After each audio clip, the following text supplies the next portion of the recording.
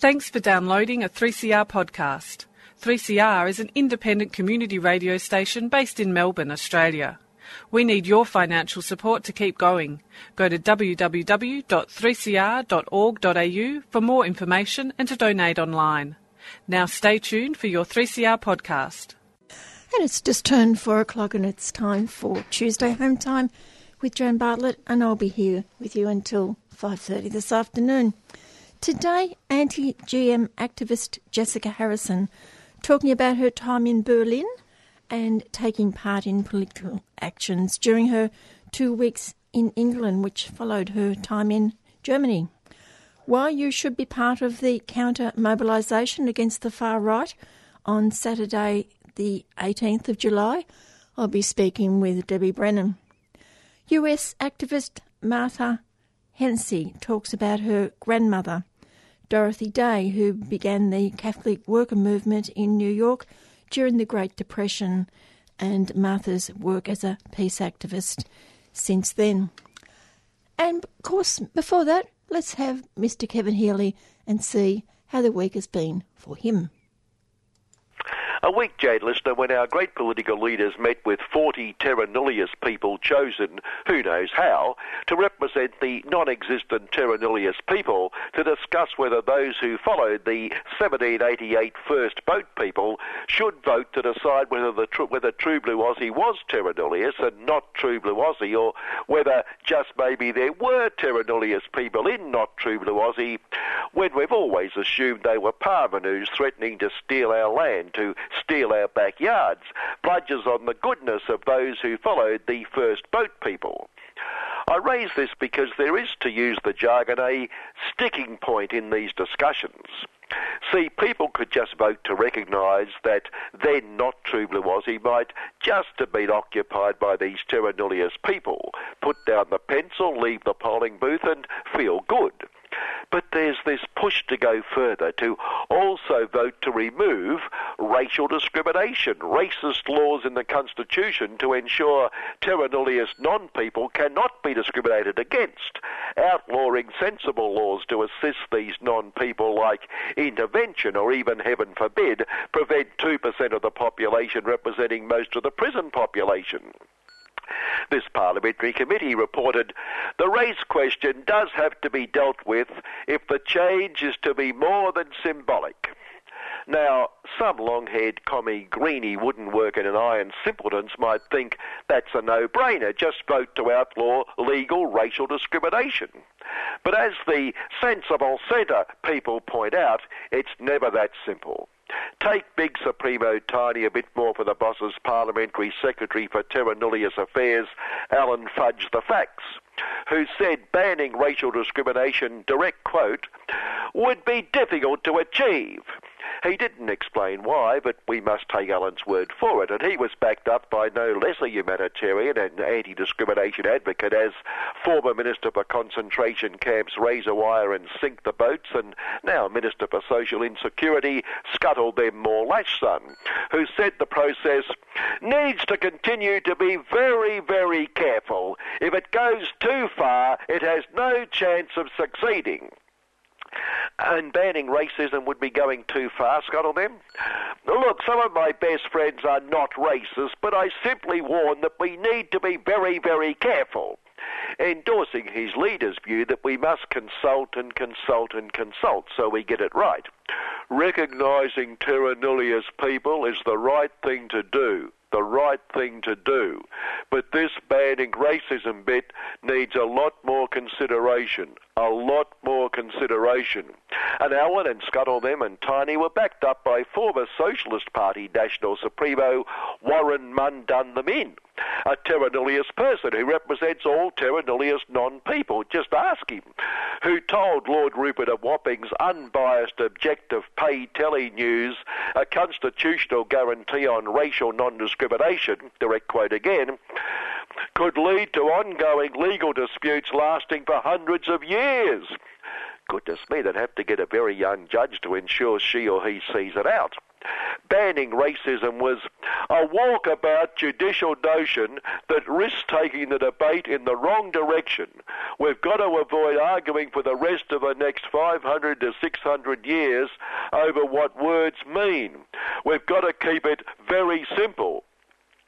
Yeah, it must be difficult to understand what racism means.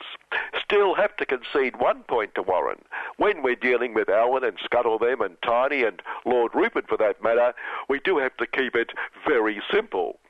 With friends like Warren, the non-terra nullius people certainly don't need enemies like the National Congress of True Blue Aussie's First People, who gave them a right to speak on their behalf. They've got Warren and Noel. What more do they need? Anyway, they said changing the clauses that allow race discrimination is really the substance of the referendum and what our people are hoping to see in it.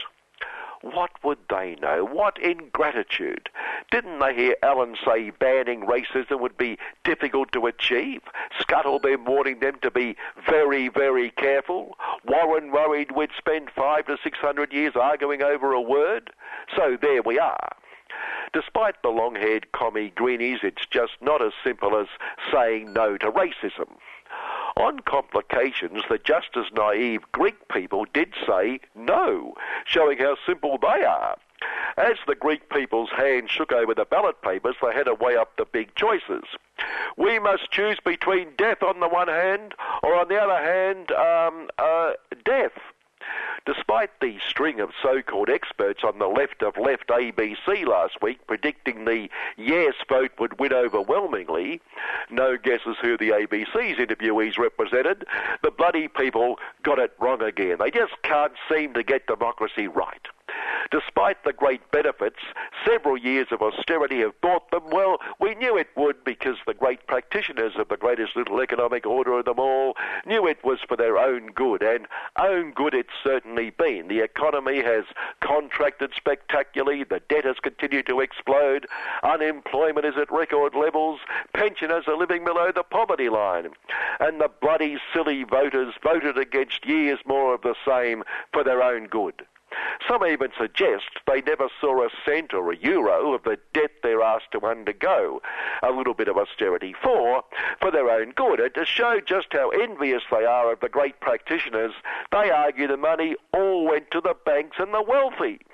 Any wonder responsible people so abhor this sort of class hatred, perpetuation of class warfare where there is no class warfare. Apparently, at some point, all that austerity would stop the economy contracting, create jobs, help pensioners. No idea how, but that's why we have the great practitioners to tell us what's good for us.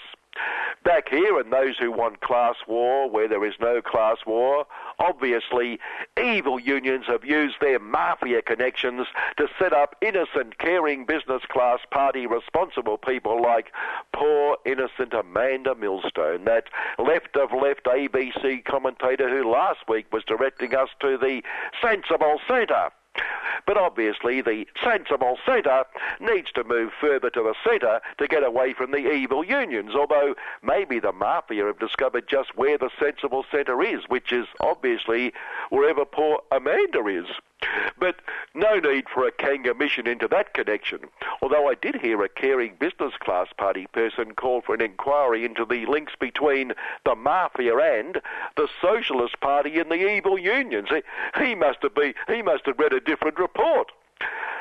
As the ABC keeps telling us it was practicing freedom of speech, then keeps telling us it was wrong to practice freedom of speech, it has appointed an independent review to find out it was wrong to practice free speech, guaranteed with the appointment of that renowned independent Ray Mortine, so called, of course, because of all the sprays he has given over the years to anyone or any thought remotely to the left of his former master, Lord Kerry of Waterhouse. See, the ABC is not really independent, for goodness sake. It allows those who have a different point of view an occasional, oh so occasional, but occasional voice. Whereas Ray Mortine is the very essence of independence as defined by Tiny and Team True Blue Aussie and Lord Rupert and the late Lord Kerry. or as Lord Rupert's highly intelligent, deep-thinking lackey at the True Blue Aussie Tralian with the big red True Blue Aussie up the top, Paul Killy the left, told the ABC, it must give more thought to whom it gives a voice, allows to be heard. That is true independence, Lord Rupert style, Paul explained, or we might say admitted. The conversion on the Road to award to Lord Rupert's former number one True Blue Aussie lackey, John No Heart Again, who has apparently found his heart again.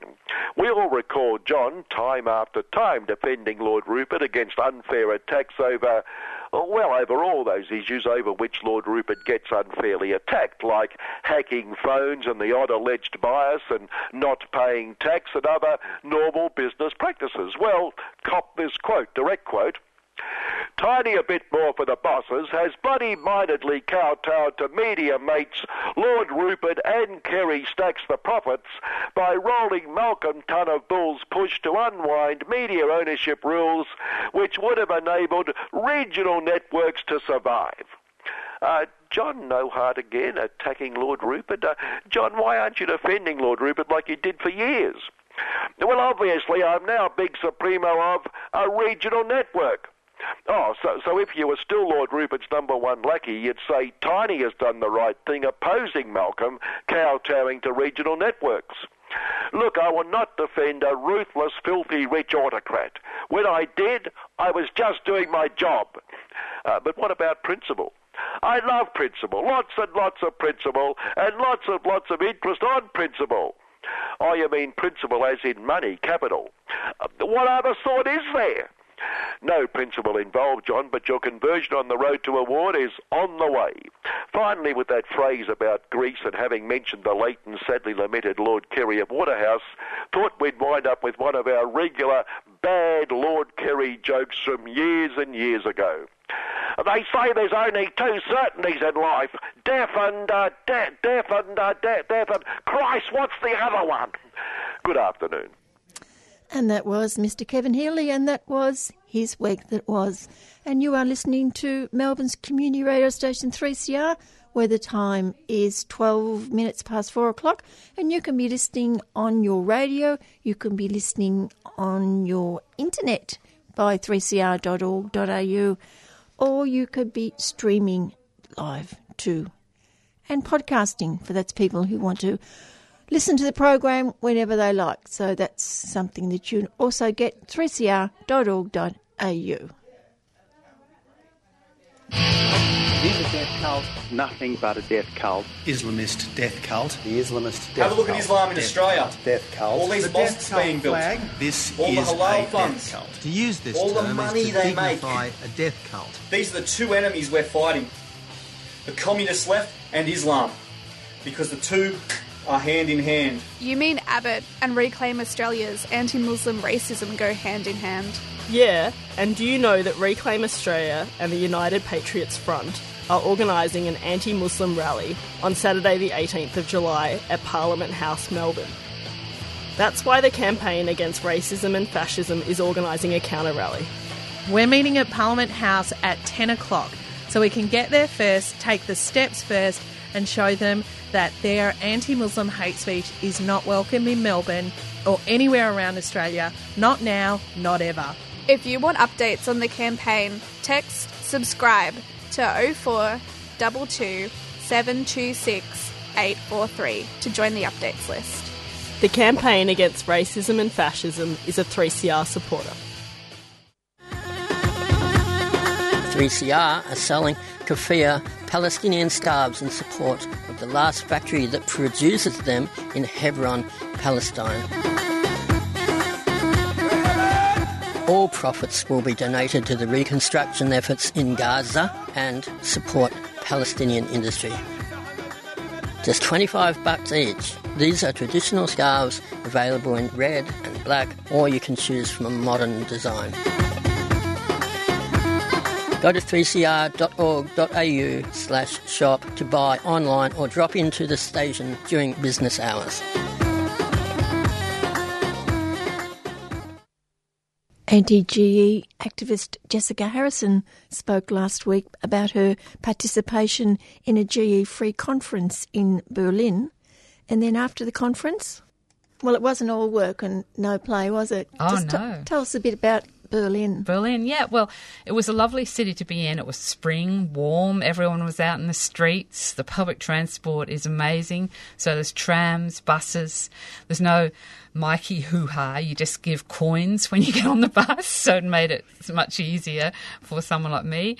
And trains as well, underground system. There was actually a complete strike with the overground trains at the time. So that was an interesting one. Everyone just said, no trains. It was the anniversary of the end of the war, so there was a lot of public displays and, for example, most of the buildings that had been destroyed in the middle of the war had photographs of what they looked like after they'd been bombed, and then you looked at the way they'd been restored. So that was pretty interesting. There were memorials to the differently abled people who had been killed by the Nazis. There was also a nice memorial to the travellers. I went to the Jewish Museum when I was there, which was really comprehensive. Yeah, it was a very interesting time to be in Berlin. You've been there before? No, I haven't actually. Where were the squats that you knew of? Oh, okay. So there is one big squat still in Berlin. The heyday of squatting in Berlin was the 80s. But I didn't actually go to the squat in Berlin, but it was definitely still going. What did you find out about the progress of alternative energy in Germany? As you fly in, which of course dodgy in itself that I flew there, but as you fly in, you see that wind turbines everywhere, really integrated in people's lives. So either in urban situations or in rural situations, just sticking up out of the paddocks. There was none of this, hoo-ha that happens here of making sure that there are X number of kilometres between where people are living and wind turbines. So it was just integrated completely into the German economy, as far as I could tell. Lots of people riding bikes, really fully covered and weatherproof bike racks for people, so you knew that your bike was going to be okay when you came out. What about solar? I didn't see that much solar in Germany. I did see some of those snazzy new wind turbines, the ones that sort of operate vertically rather than, or operate without the spinning fan that we're used to seeing. So, yeah, I think, again, if I'd had more time, I would have seen more diversity, I think. I know down your way in Gippsland, coal seam gas is an issue. Did you find any of that? In your travels, or people are telling you? Not in Germany? Not in Germany, no. It's banned in France. Not sure. I can imagine it wouldn't be used in Germany. But, of course, it's not perfect. In Europe, there's still nuclear power producing energy there. So. They are phasing it out, aren't they? They are, that's right. Yeah. They're phasing out coal too, aren't they? Yes. So they're getting set up with mainly wind. Is that what you're saying? Again, I don't know the exact balance of solar, wind and in their mix, but I think it helps a lot to not have governments that are so wedded to 50s technology. 19th century technology, they call it, don't that's they? Right. Well, let's talk about your week in London. I know you went to other places, but that was more to visit relatives or friends. What was going on in London the time you were there? I will say one thing about rural UK, which is that I went to Totnes, which is the home of the transition movement, and they have a thing called Transition Totnes. So it's a dairying area similar to where I live in Gippsland. And so what they've done is identify a crop which there would be a demand for, and which the farmers, and they're a proven demand, so the farmers could then start growing, and then they are crowdfunding the equipment to actually process it. So that was oats. So what they were doing was giving away oat biscuits in the main street, and they were asking local people to sort of help fund that process. So that was just a nice example of an initiative there. But yeah, in London, well, of course, London is this big tourist city if you're in the centre, but of course, as soon as you go outside the centre, it's people trying to live their normal lives. So when I lived in London, I lived in Brixton, and there's just been a big march of people saying reclaim Brixton, basically against gentrification, and so that was having knock-on effects. When I went to Speaker's Corner, people were talking about that march. So it shows you that just one little pushback against the real estate prices and so on, saying it's hard to live, can have a real ripple effect. What's Speaker's Corner compared to what it was years ago? Speaker's Corner was this quite vibrant place in the 80s. Of course, there were still the religious types, and unfortunately I found a lot more religion there when I was there a few weeks ago. But in between there were people like...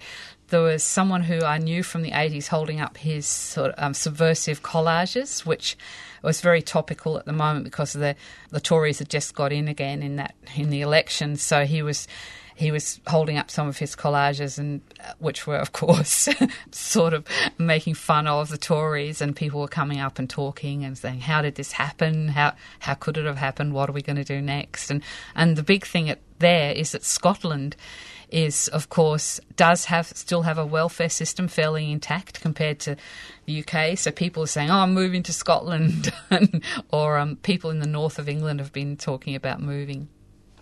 There was an anti-Monsanto demonstration? There was, yeah. That was part of the worldwide March Against Monsanto. Really interesting because if you march, you're sort of parading in lots of cases, but this was actually a static rally, but it turned into a sort of teach-in because we did actually check in the crowd, and about a quarter of them had never been to a rally before. So it's interesting, the thing about what motivates people. So it was compared by an Islamic poet, and he'd invited quite a few of his friends who were rappers. So it was really nice to sort of be entertained in between the sort of the stories of GM. I spoke about, again, as I was saying, about how the demand for non-GM in Europe is what's driving the increased price for non-GM here. We had people from the newly formed mums against GM speaking as well, and people talking about the TPP, of course, as a GM freeze campaign. And at the moment in Europe, there's a lot of pressure. There was a Europe-wide policy against GM, but they've managed to overturn that. So now there's an opt-out where any country could decide to introduce GM, so it makes a much weaker sort of front against it. So, of course, there was a lot of concern about whether GM was going to be grown in the UK again. And is that likely? Really don't know. It depends. With the government they've got? Well, it depends on whether their hands are full. I mean, under Blair, there was a strong push for GM. Under Cameron, I'm sure that the same push for GM research is there. But, again, there's a strong campaign against it. What about climate change? How are people thinking and doing about that? In the UK, again, like with Germany, there were wind turbines everywhere. There were whole sort of paddocks full of solar.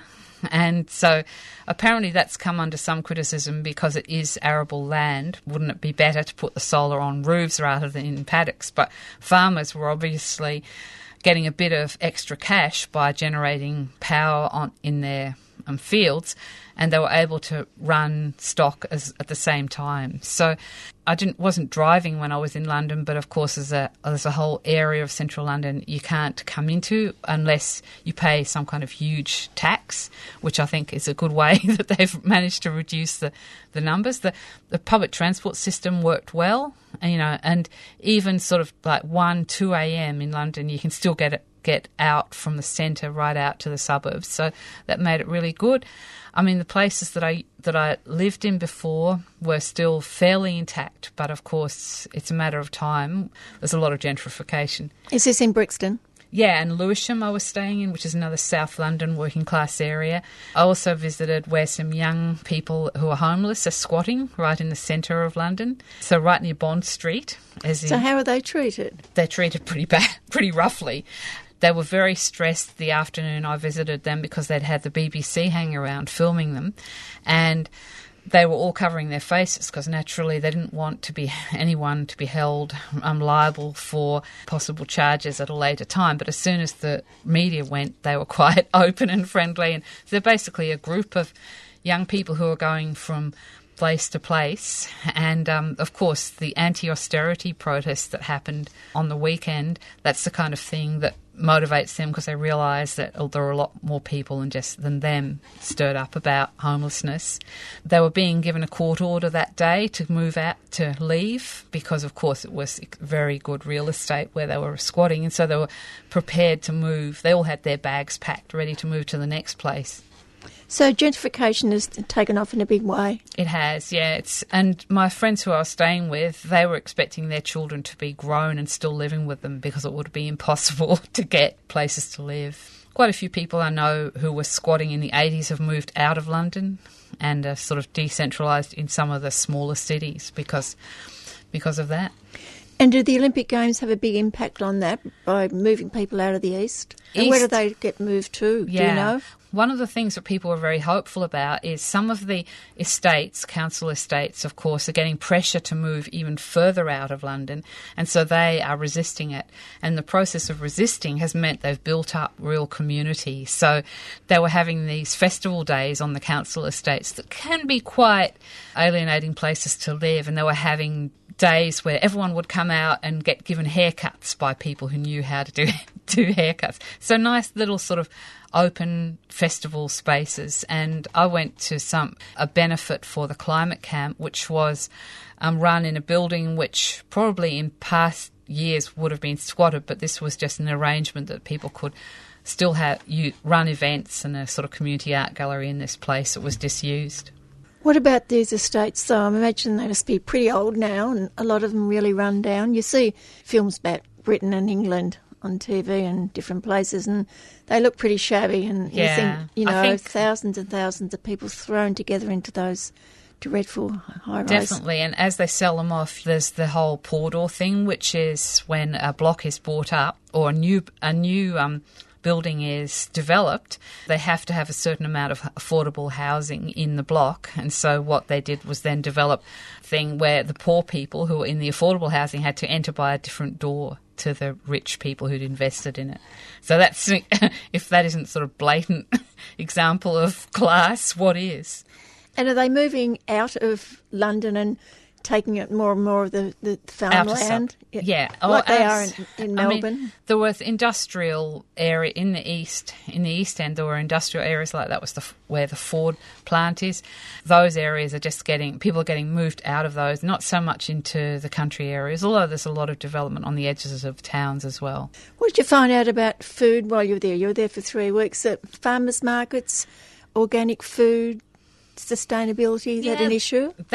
I didn't see any organic markets in London, but there was just the same market there's always been in South London, and that sort of caters to West Indian population, so there's quite a bit of importing, so it wouldn't be locally based food. But I think the same problems we have here, which is, that the fresher, more local food is more expensive, and there are the big chains, and the same problems with globalisation, really.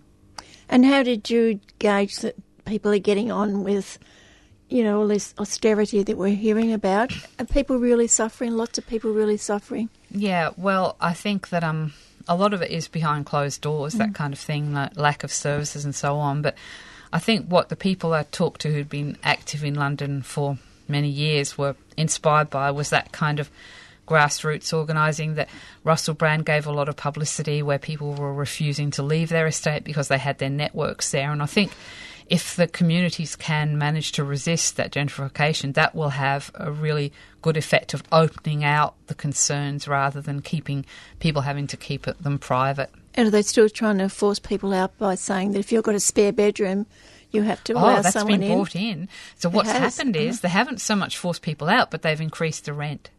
So you are penalised. They're also going to be paying housing benefit directly to the tenants, which means that if you're not really organised in your budget, you will end up spending your rent money and you'll be out. That's happening across the board, and there were people I knew who worked in housing for the local councils who are really worried about that. Another happening while you were there was a climate camp.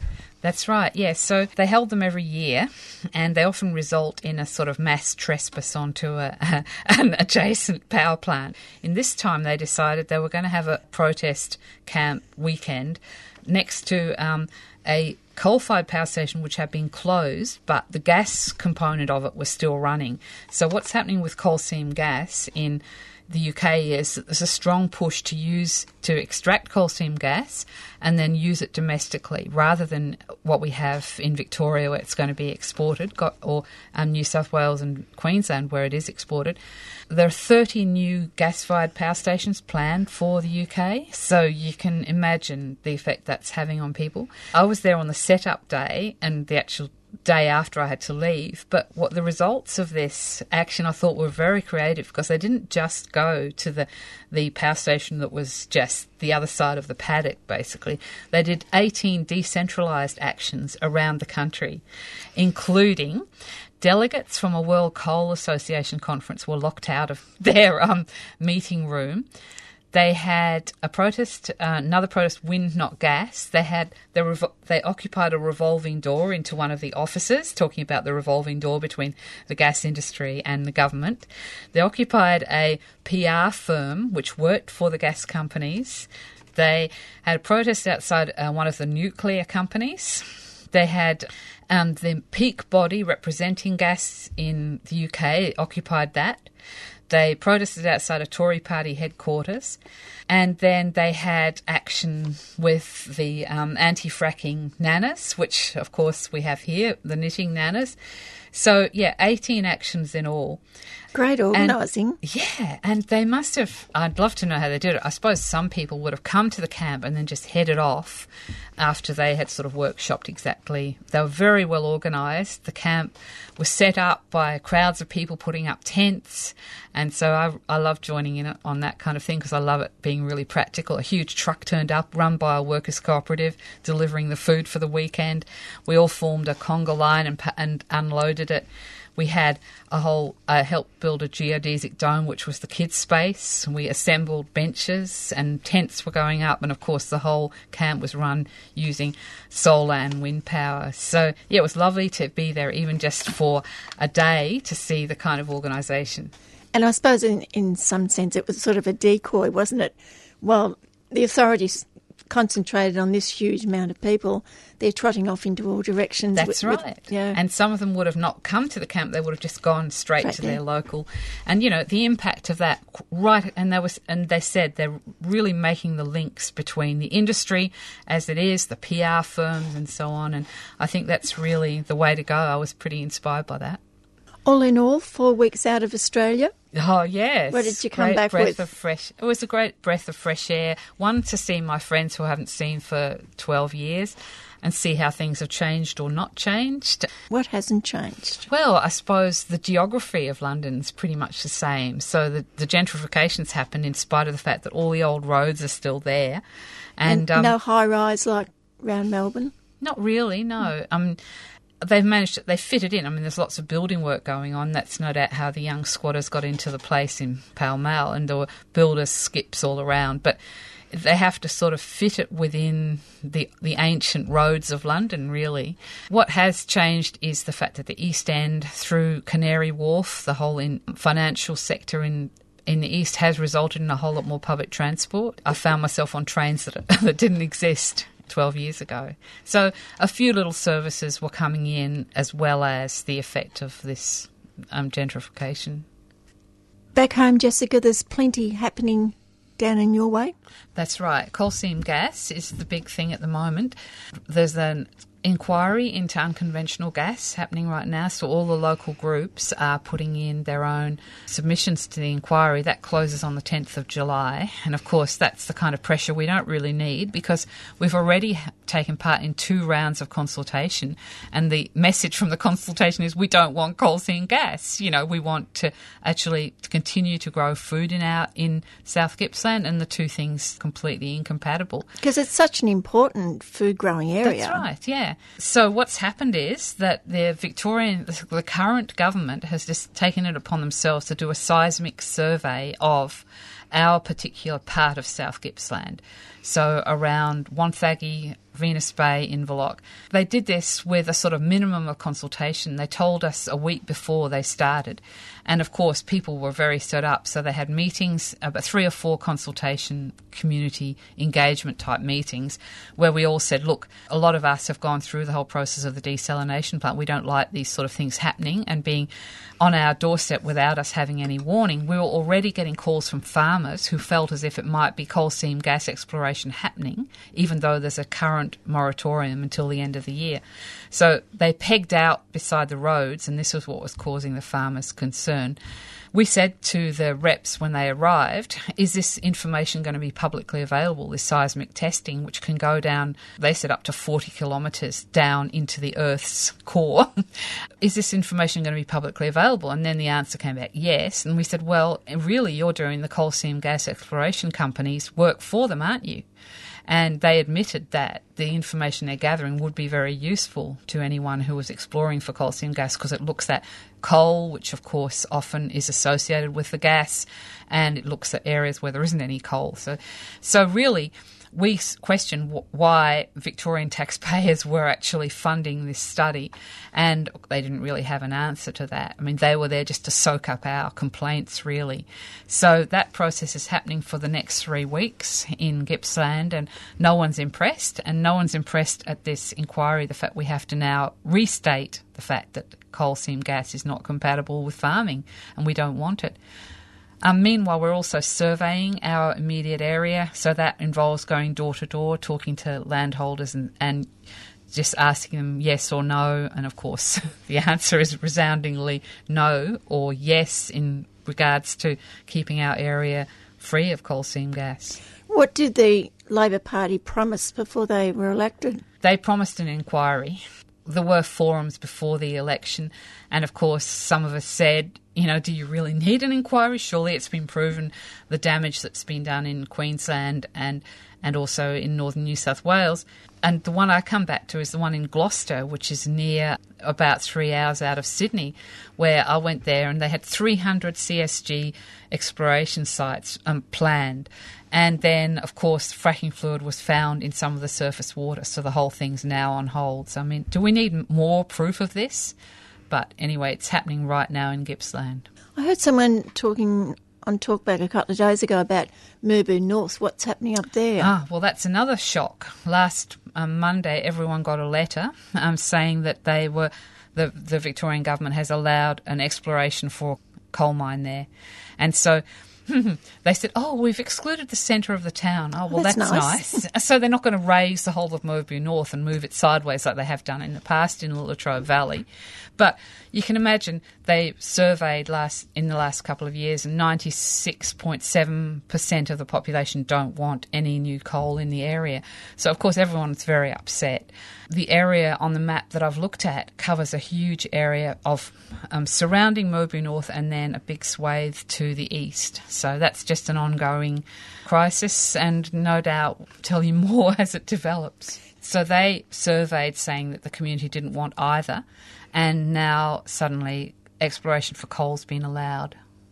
And what's happening with fracking in other parts of Australia? Have they stopped it all round, or is it still happening? It's still happening in Queensland, and it'd still be happening in northern New South Wales, just that amazing Bentley opposition that everyone knows about now.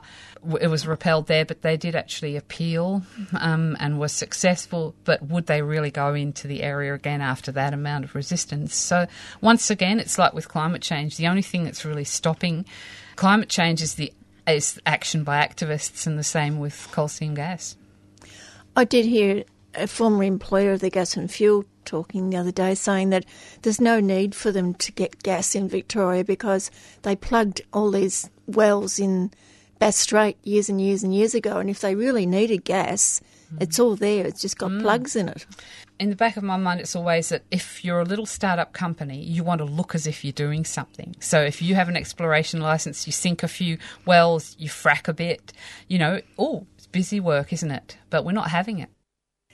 And that's anti-GE or GMOs and anti-coal seam gas activist par excellence, Jessica Harrison, speaking about her recent visit to Germany and also to England, and more news about what's happening down in Gippsland. The battle goes on, as Jessica said.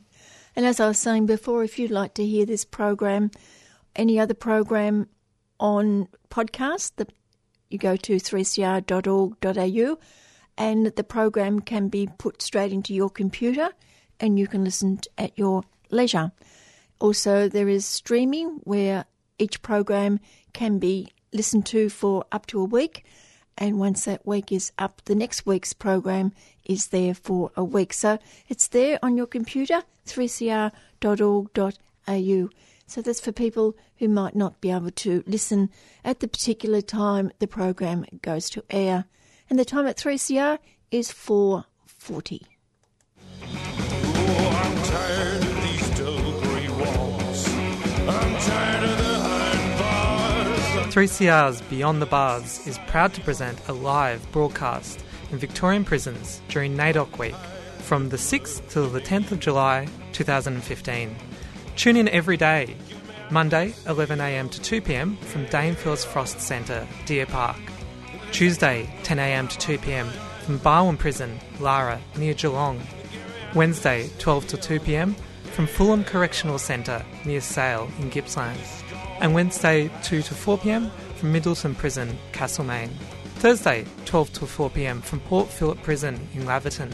And Friday 11am to 2pm from Margonique Correctional Centre, Lara, near Geelong. Check out more info on 3cr.org.au/beyondthebars. The inmates play their games for cigarettes. I want to hit the town and lay some more of those $1,000 bets.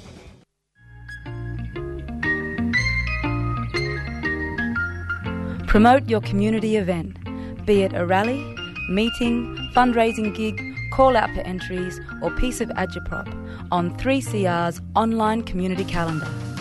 Not-for-profit community organisations and activist artists are invited to upload community event information, an event poster or photos. Go to 3cr.org.au and click on Add Your Community Event here on the right-hand column under Community Events. 3CR, spreading the seeds of dissent.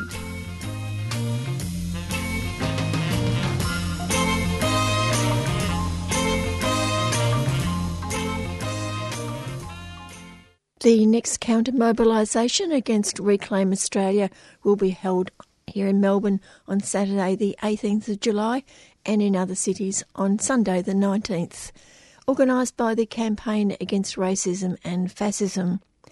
This is the third Melbourne rally following the successful ones in Federation Square in April and at Richmond in May. Debbie Brennan is an activist with the campaign and also National Union of Worker community member. First, Debbie, can you identify some of these far-right groups here in Australia? The one that is probably best known at the moment is the United Patriots Front.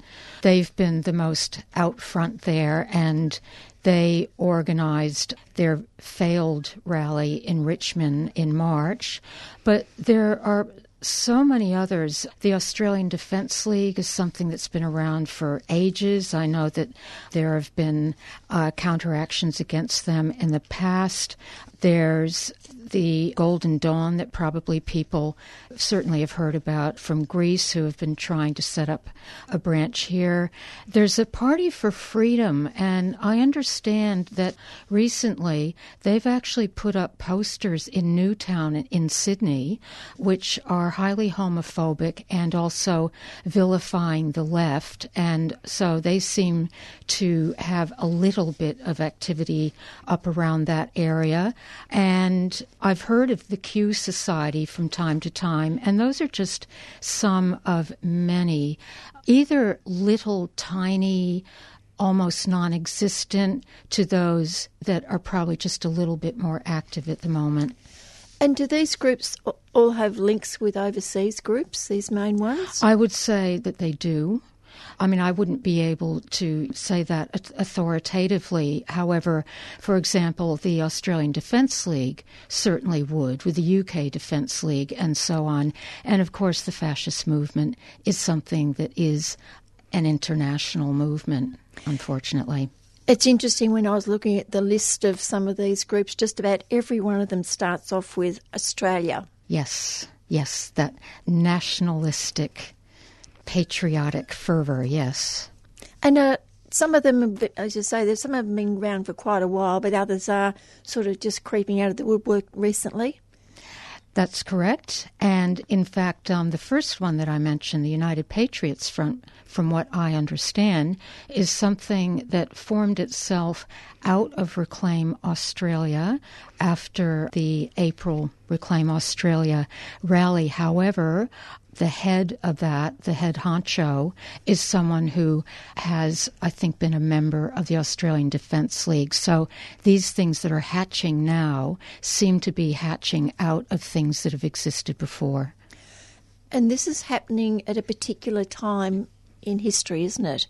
When you've got right-wing governments in many countries of the world, and these groups are following, or who's following who? That's a very good question, but the pattern, I think it's probably the critical thing is the conditions from which they arise. So you're alluding to, for example, the rise of a fascist movement in Europe, and we certainly know about what's been happening in Greece. And also the political parties. And the political parties, absolutely. And they've actually, in Europe, they've actually won some seats.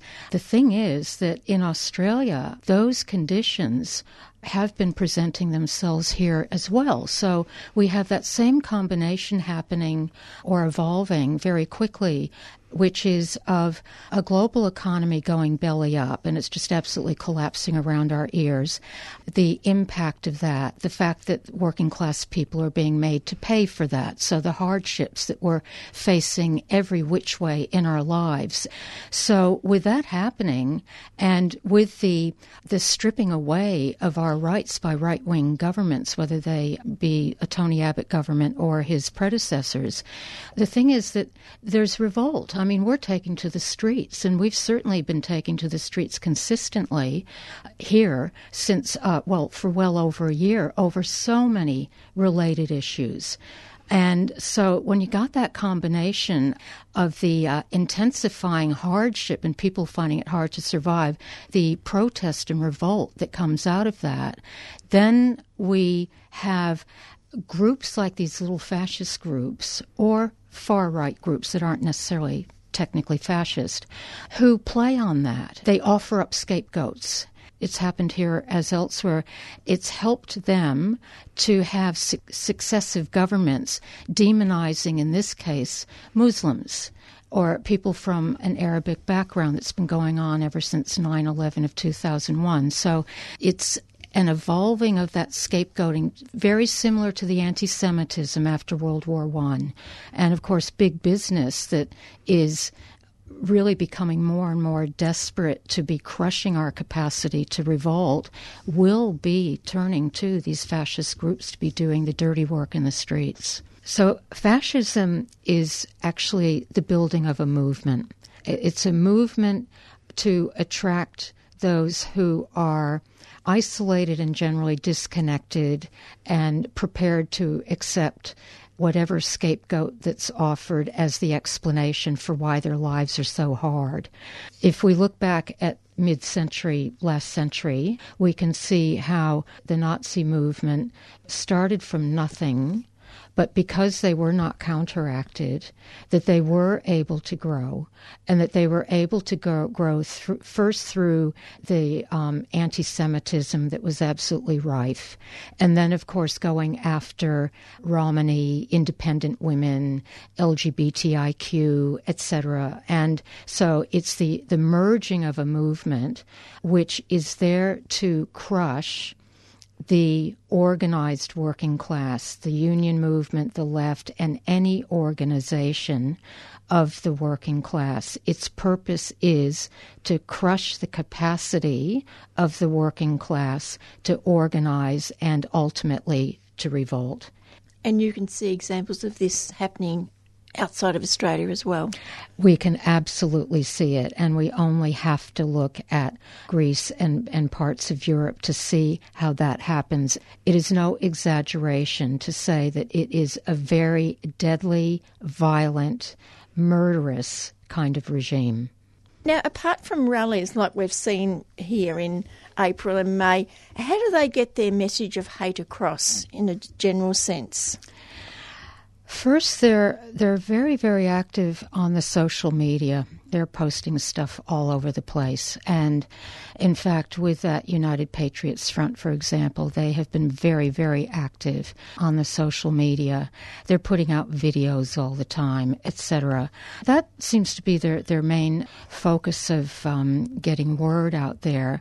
But at the same time, such as those posters that I mentioned in Sydney, that old traditional kind of getting the message out on the posts, it's hard to kind of trace this at the moment, but I think it's happening and it will happen more, which is that you're going to be seeing them appearing, whether it be in workplaces or just in any kind of out there community activity, and they'll certainly be doing that far more. But at the moment, it really does seem to be through their rallies and through their social media networks. So you don't hear any instances of people being actually accosted on the streets, say Muslim people, and being fearful of travelling on maybe public transport? Oh, absolutely. Actually, that is happening. And we have certainly seen that in the area that I tend to be a lot, which is around Brunswick, Coburg. And that's been going on for some time. And you do hear about this happening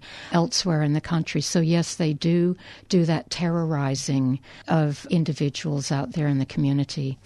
What happens with these rallies is they're sort of a counter rally. They organise a rally and you organise a counter rally. Is there a danger, though, that it turns people off because it comes a confrontation and the media plays up that confrontation and maybe you're losing your point because of the way the media covers it? You're right that the mainstream media does do that. However, I think that people generally can see through that. So in that counteracting whenever they show their faces, I think people understand that this is something we just absolutely have to do.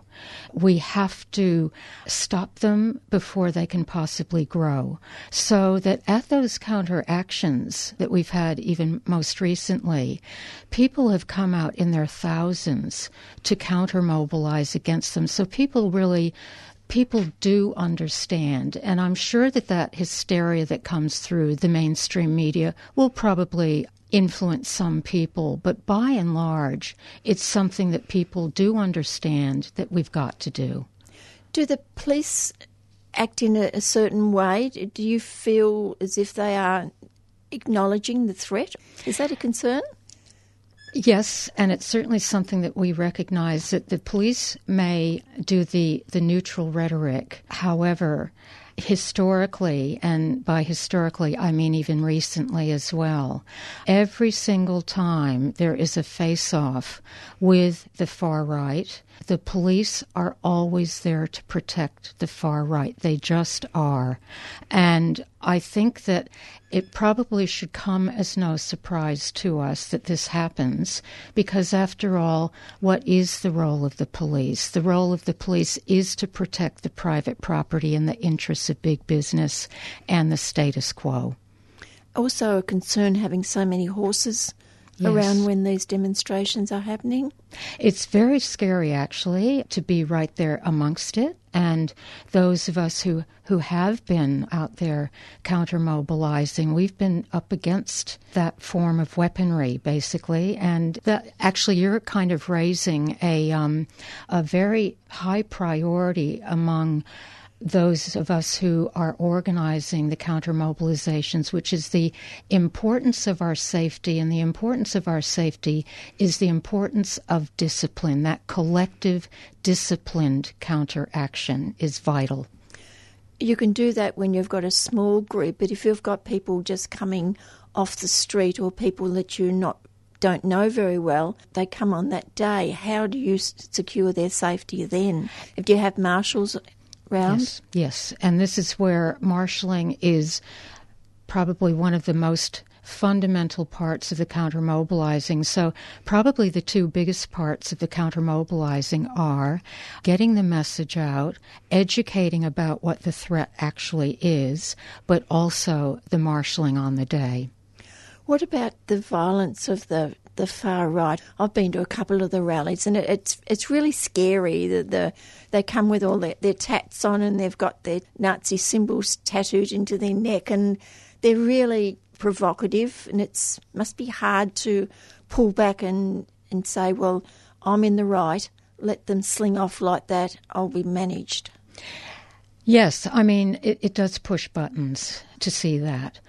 However, that's where that discipline always has to play a big part. We cannot let our buttons get pushed. And so, once again, it's that importance of the collectivity, the disciplined collectivity of the counteraction, and because it is our collective safety that is absolutely important. But while we're looking after our safety, we are also there literally linking arms to force them out of the space as well, to run them out of town. And I guess a big part of this whole issue is that's why we have to overpower them, not only with our collective discipline, but with our numbers. And that's what we have done every single time so far, and we have to continue to do that. And I think, too, the importance of have the Aboriginal people on your side in this rally, because they are the ones that are being targeted as well.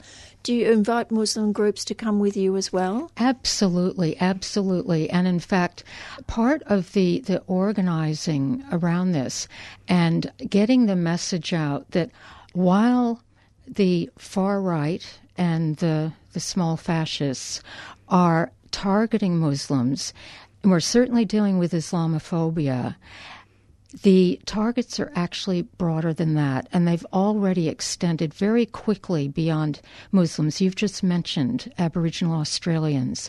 They are also already targeting and vilifying the left, and they are beginning to target the unions. And I'd really like to bring in the importance of mobilizing the union movement, because the union movement has a crucial role to play in this.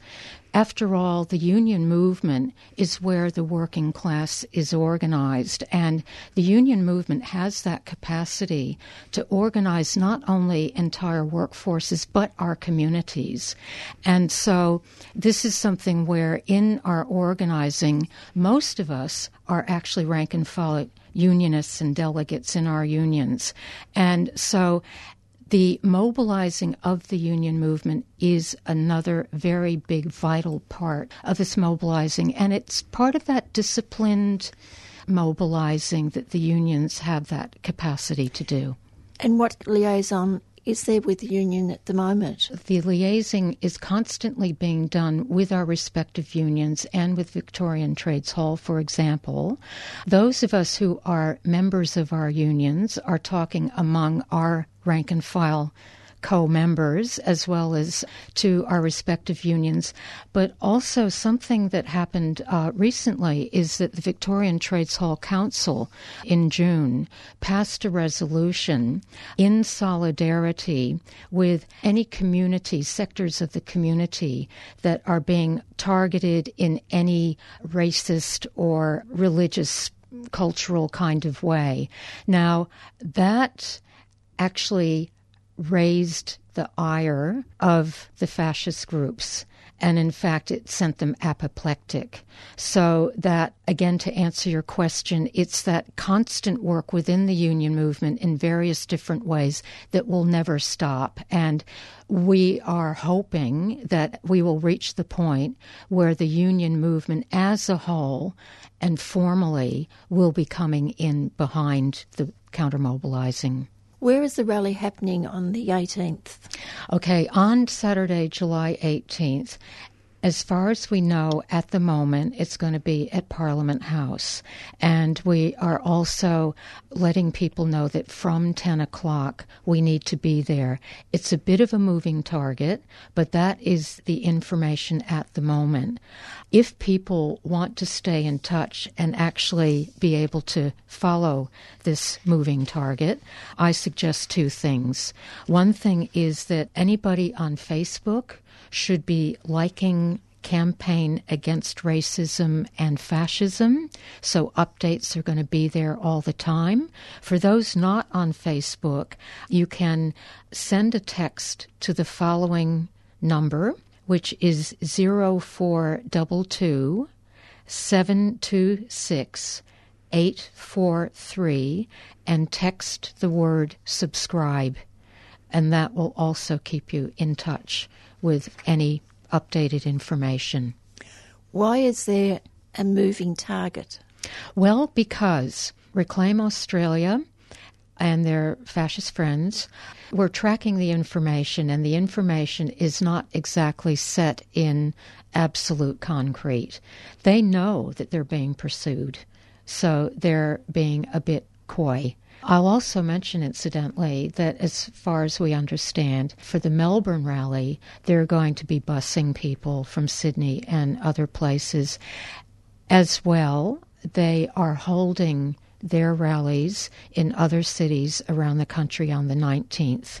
There are counter-mobilizations against those rallies on the 19th in various cities as well. So this is actually a national happening, although as far as the far right is concerned and the fascists are concerned, Melbourne is the tough nut to crack, and they want to crack Melbourne, which is why we can't let them. We have to crack them. Well, you might know the exact time, but I'm sure the police do, because they have to know to mobilise their troops. That's absolutely true.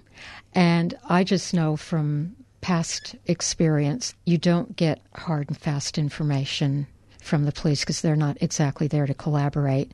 So yes, I agree with you. They would probably know. We certainly have our channels as well. So again, as far as things are known at the moment, Reclaim Australia is going to be holding its rally in the early afternoon. What we want to do, of course, is to be there to claim that ground before.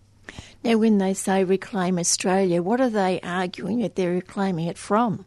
Yes, that's always a good question, isn't it? It's well, I suppose if you can imagine the headspace of ultra racist, sexist, homophobic, and everything else patriot, you would be thinking that they're wanting to reclaim that nice white Australia and the patriarchal nuclear family and just make everything wonderful again.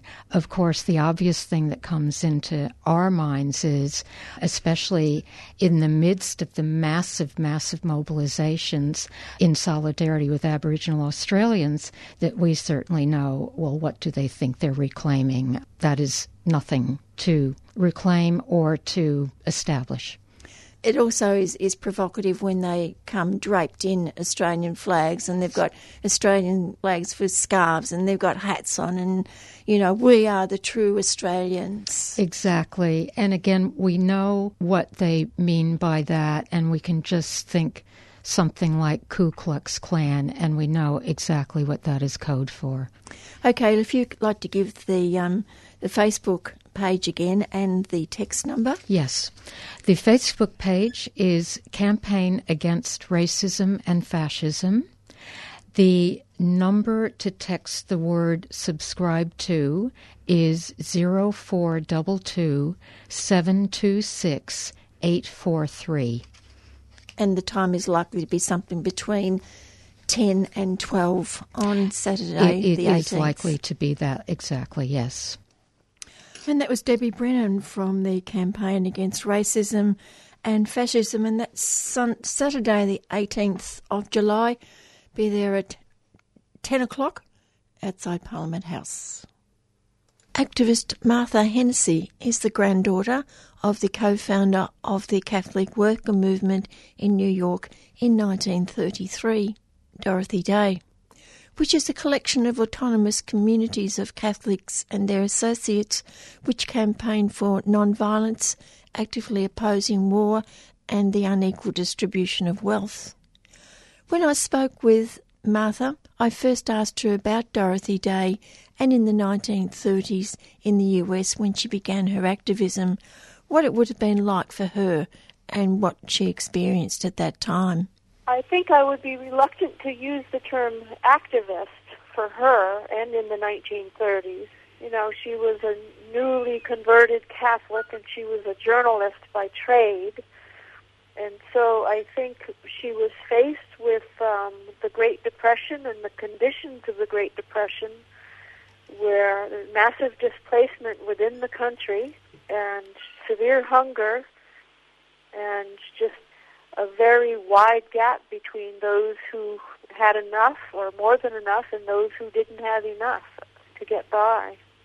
And also being a woman, I think that probably was very difficult, you know, a man's world of newspaper reporting.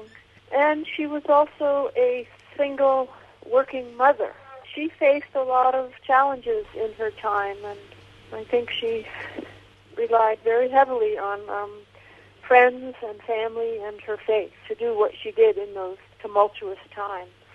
And what did she do? Well, she started the Catholic Worker Movement with Peter Maurin in 1933. They issued the first paper on May 1st, and it was trying to address the conditions of the workers in the United States. The working conditions in all of the industrialized jobs was harsh, and there was even child labor. She started with that kind of a focus, and she and Peter Maurin, who was a French peasant and a Christian brother and a teacher, she had to work with him to decide what the paper would address and what the focus would be. And so certainly employment, unionized labor, issues of war. In her lifetime, she witnessed one war after the other, and in the 1930s, it was the build-up to World War II. What was her influence on you as you were growing up? She was a very important part of our lives. I had my grandmother and my mother. I didn't have my father, and I didn't have my grandfather, so very much reliant on both my mother and my grandmother. And Dorothy made the time to come and visit her family as much as she could. It was a good way for her to have a relief from the workload and to just sit with family and visit in Vermont. So we saw her fairly frequently, and I was 25 years old when she died. She certainly instilled in all of us a significant awareness of the suffering of others. From a very early age, I was quite aware of that and understanding the issues of the day. In the 1960s, as a child, I was certainly hearing about the Vietnam War, and famine in Biafra, and the conditions of the black people in the United States as well. What was your first activism? I was arrested at age 23 protesting nuclear power plant in Seabrook, New Hampshire. My son's father was one of the first group of folks to be arrested in 1976, and then I was arrested in 79 and served 3 months in prison. And at that time, I understood the connection between nuclear power and nuclear weapons. So that was my taste of entering that world, and it was a rather harsh introduction. My son was 2 years old when I went to prison. The judge gave us a 9-month sentence, but we only served 3. I was with 2 other women. One was pregnant with her second child. So that's an experience that I'll not forget. And the nuclear power plant went online ultimately anyhow. You were part of Catholic Worker at that time? Well, I've grown up in the Catholic Worker, but my mother, moved to Vermont when I was quite young. There were Catholic workers getting arrested at Seabrook at the time, but I was with a New Hampshire and Vermont group of folks because that's where I was living. So in my teenage years, we would spend the summers at the Catholic Worker Farm in Tivoli, New York. But then when I was raising my children, I did not visit the Catholic Worker. I mean, Dorothy's funeral was in 1980 at Mary House, and I did not visit Mary House again until 2004, nearly 24 years later. I was in Vermont, raising family, getting my kids through college. I was not part of the Catholic Church at that time either. It was 2004 that I began to go back to the church and then ultimately back to the Catholic Worker. And now I spend perhaps half time there. When was your first visit overseas? 2007, I went down to Washington, D.C., and joined the Catholic Worker group there, who were beginning to protest the situation in Guantanamo. And from 2007 until now, I've been going down just about every January 11th, the anniversary of the opening of the prison camp. We've just recently had a trial last week down in Washington, D.C. That's why I came back from Kabul, Afghanistan a bit early to go to this trial. We did an action in the Senate. The CIA torture report had come out in December of 2014, and nothing was really done within the Senate to investigate further.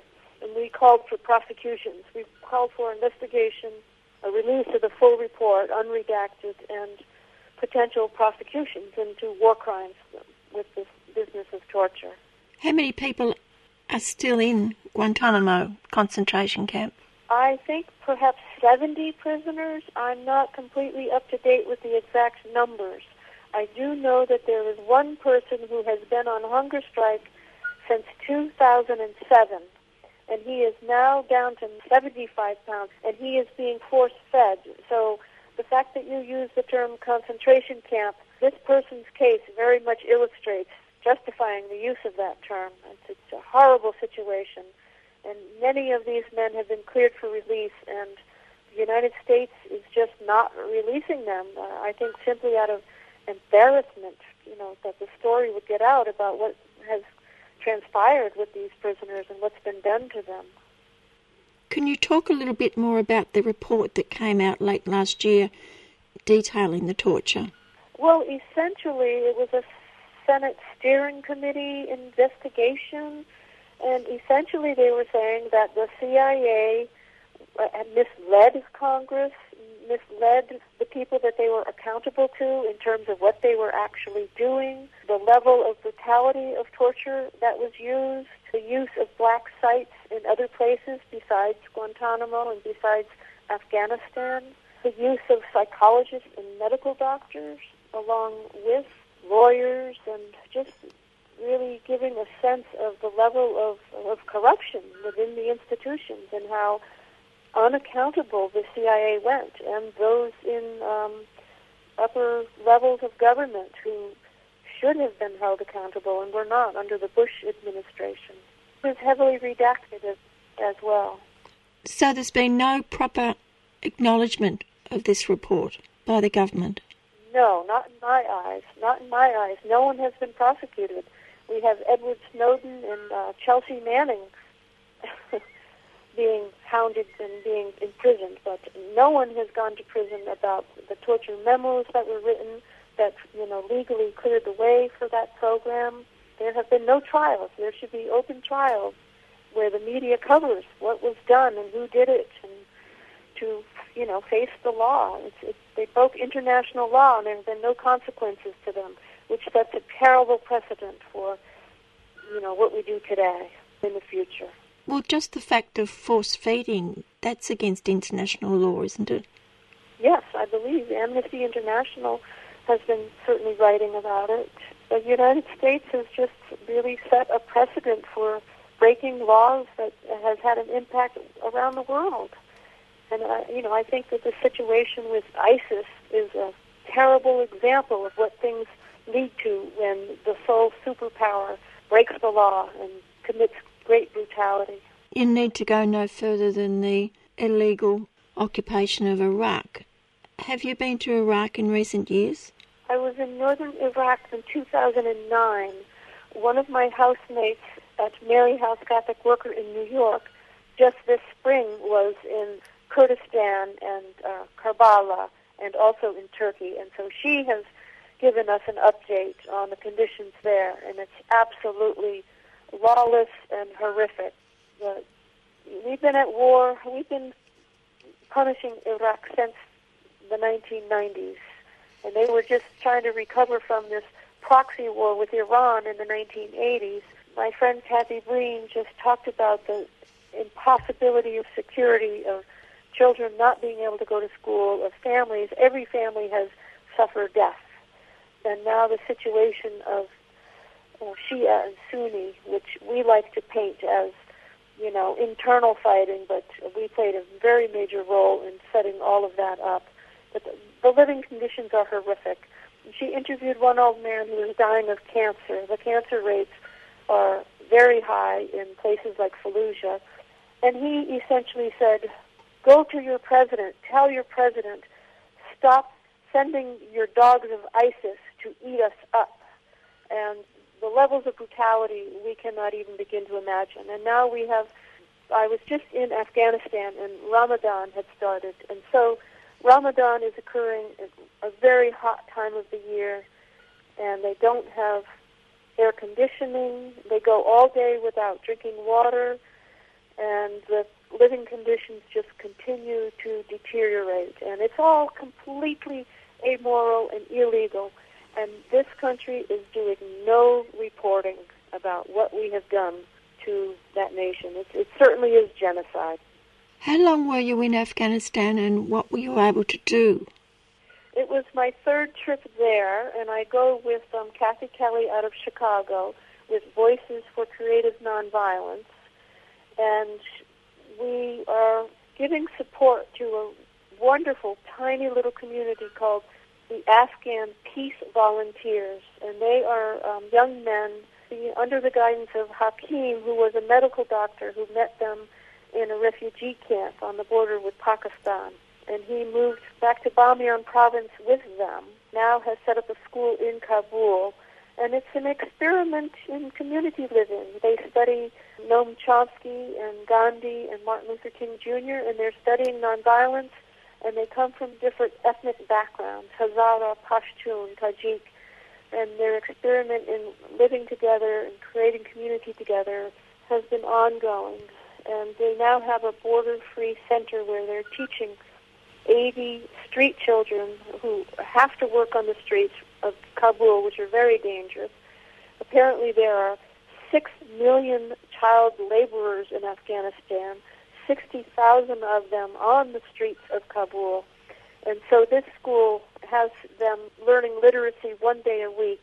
The school provides rice and oil to the families to make up for that 1 day a week that the kids are in school and not working out on the streets. They also have a duvet project where the women are paid to make duvets, and then the duvets are distributed to the refugee camps and schools and mosques and families as needed in the cold winter. It's a wonderful project, and I feel a great privilege to be able to go there and be with them. And of course, the security situation continues to deteriorate in Afghanistan, just like Syria, just like Iraq, just like Libya. All of these totally destroyed nations left in shambles at the behest of the United States. And Afghanistan suffers terribly. They do have a new president since Karzai, but nothing really has changed. And the warlords and the Taliban continue to have their way with the corrupt, violent conditions there. Do the people tell you that the situation is now even worse than when the first time you went there? Yes. I was there in 2013, and just in the past year, or even perhaps the past few months, the casualties have gone up. We visited an emergency hospital that's run by the Italians in Kabul, and they say that their wounded people coming in is up 61%. And so, yes, the killing has increased as conditions continue to not be addressed under the new president. What is the economy in Afghanistan? Do you get a sense of anyone has a job, or is unemployment so high that very few people have a job? I think the unemployment rate is at 60%, and I believe agriculture is still the most prominent industry there. And of course, the heroin poppy industry has just skyrocketed since the U.S. took the Taliban out. And so a lot of the food is imported from Pakistan.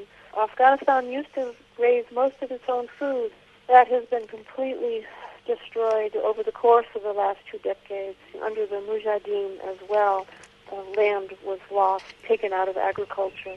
The economy is in a complete shambles, as is the educational system, and as is the infrastructure, solid waste.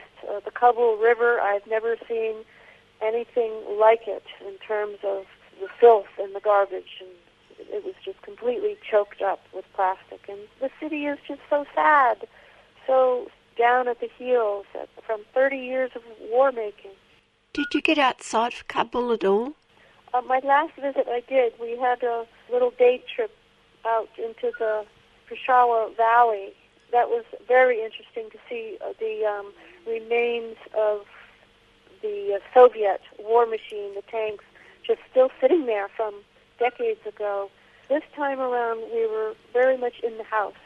We would perhaps go out once a day to walk to the Border Free Center, to the school, to help out over there. But generally speaking, we did very little going out. The day before Ramadan, we took a picnic at the Babur Gardens and Historical Park, and that was very nice. You know, people continue to try to carry on with their everyday normal lives there, despite the war making. But what is normal now? Well, what is normal is being able to take a picnic the day before the fasting begins with Ramadan, going shopping, getting your daily bread, you know, for your meals, children getting to school, people getting to work, trying to maintain a normal life. And, of course, Kabul is rather a bubble. There's much violence, uncontrolled violence, in the outer provinces, and Kabul is certainly the exception that way. But there were major explosions at the parliament 2 to 3 days after I left. I left there June 20th. The Taliban is promising, you know, more disruption and more instability and more violence in the city. So it's a matter of time before that bubble gets burst.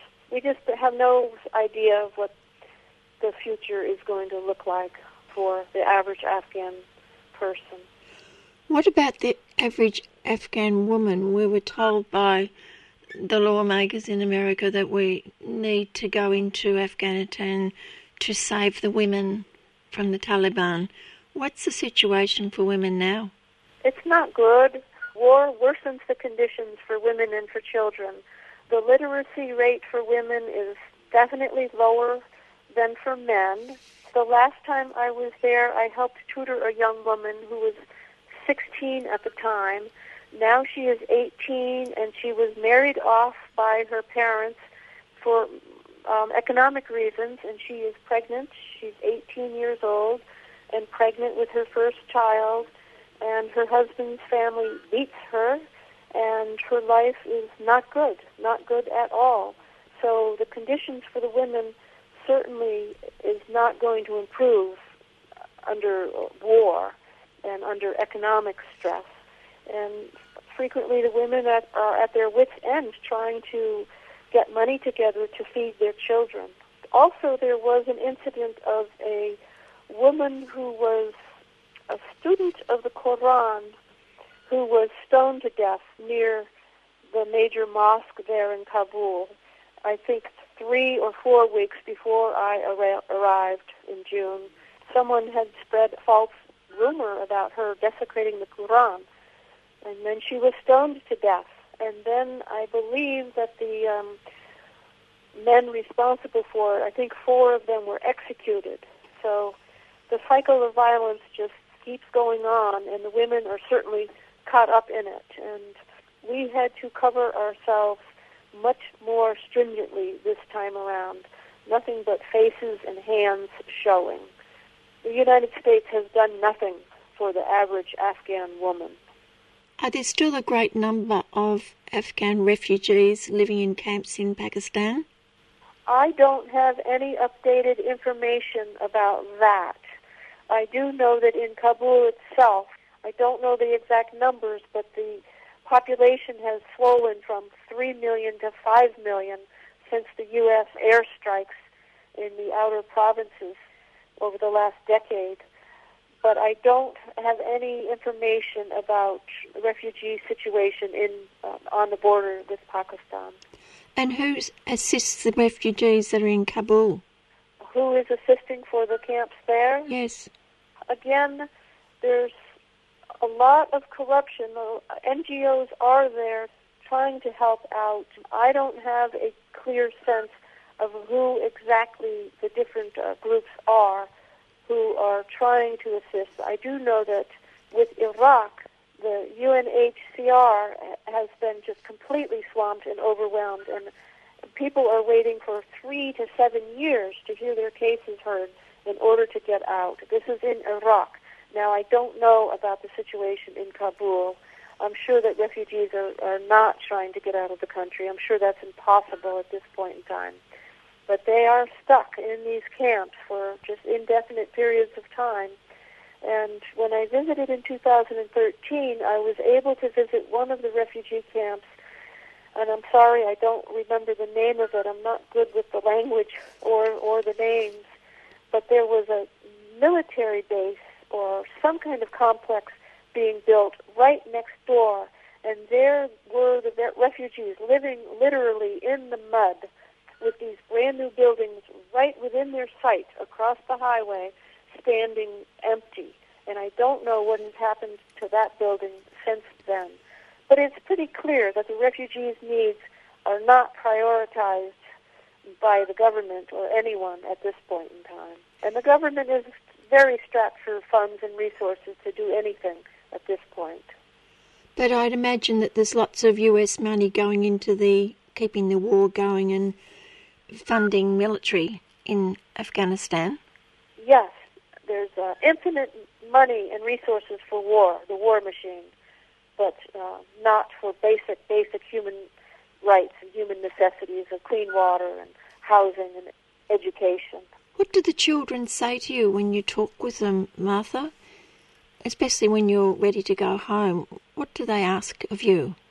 They ask us to tell their stories. Hakeem has done a wonderful job on his website, Our Journey to Smile.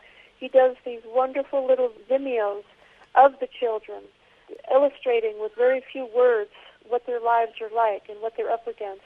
But the young folks, the adolescents and young men and women that I live with when I'm there, they just ask me to tell the story. And so when I go out to give talks, regarding Dorothy and the Catholic Worker, I also include stories of what is going on in Afghanistan. They're incredibly gracious and incredibly hospitable, despite all the trauma that they have gone through. But they still retain hope somehow. But the incidences of PTSD among the general population are extremely high, and you can see that in their faces. But they're so grateful to have us internationals come and share of our time with them. They just ask that we tell their stories. You have to be very careful about not associating with a Christian group because of the fear of proselytizing. So we have to be very careful not to mix those things up when we do travel there. Do the children say to you what they'd like to be when they grow up? Do they have that hope that far away? Yes. Some of the young people that we stayed with, some of them are studying architecture. Some want to go to law school. They have good intentions and high hopes. They want to study medicine, law, engineering, all of the things that their country so desperately needs to rebuild it. They have a very good vision for themselves and for their country. And they also say to us, don't interfere. Come and listen and be supportive, but let us determine our futures for ourselves. And so there's always that question of aid dependence and allowing the people to self-actualize. So the security issue is the first and foremost. Nothing can be done when there's rampant violence and danger. Thank you so much for your work that you do with your radio station. And we keep hope alive here. We have a presidential election just starting to come into play. And, I don't see change coming from our own Congress or from our own administration. We do have the Black Lives Matter movement gearing up. And over the summer, we're hoping more will happen with that. But certainly the domestic and the foreign issues are interrelated, and so we must keep going forward, and we must keep it with a clear, nonviolent purpose. Thanks so much. All right, thank you.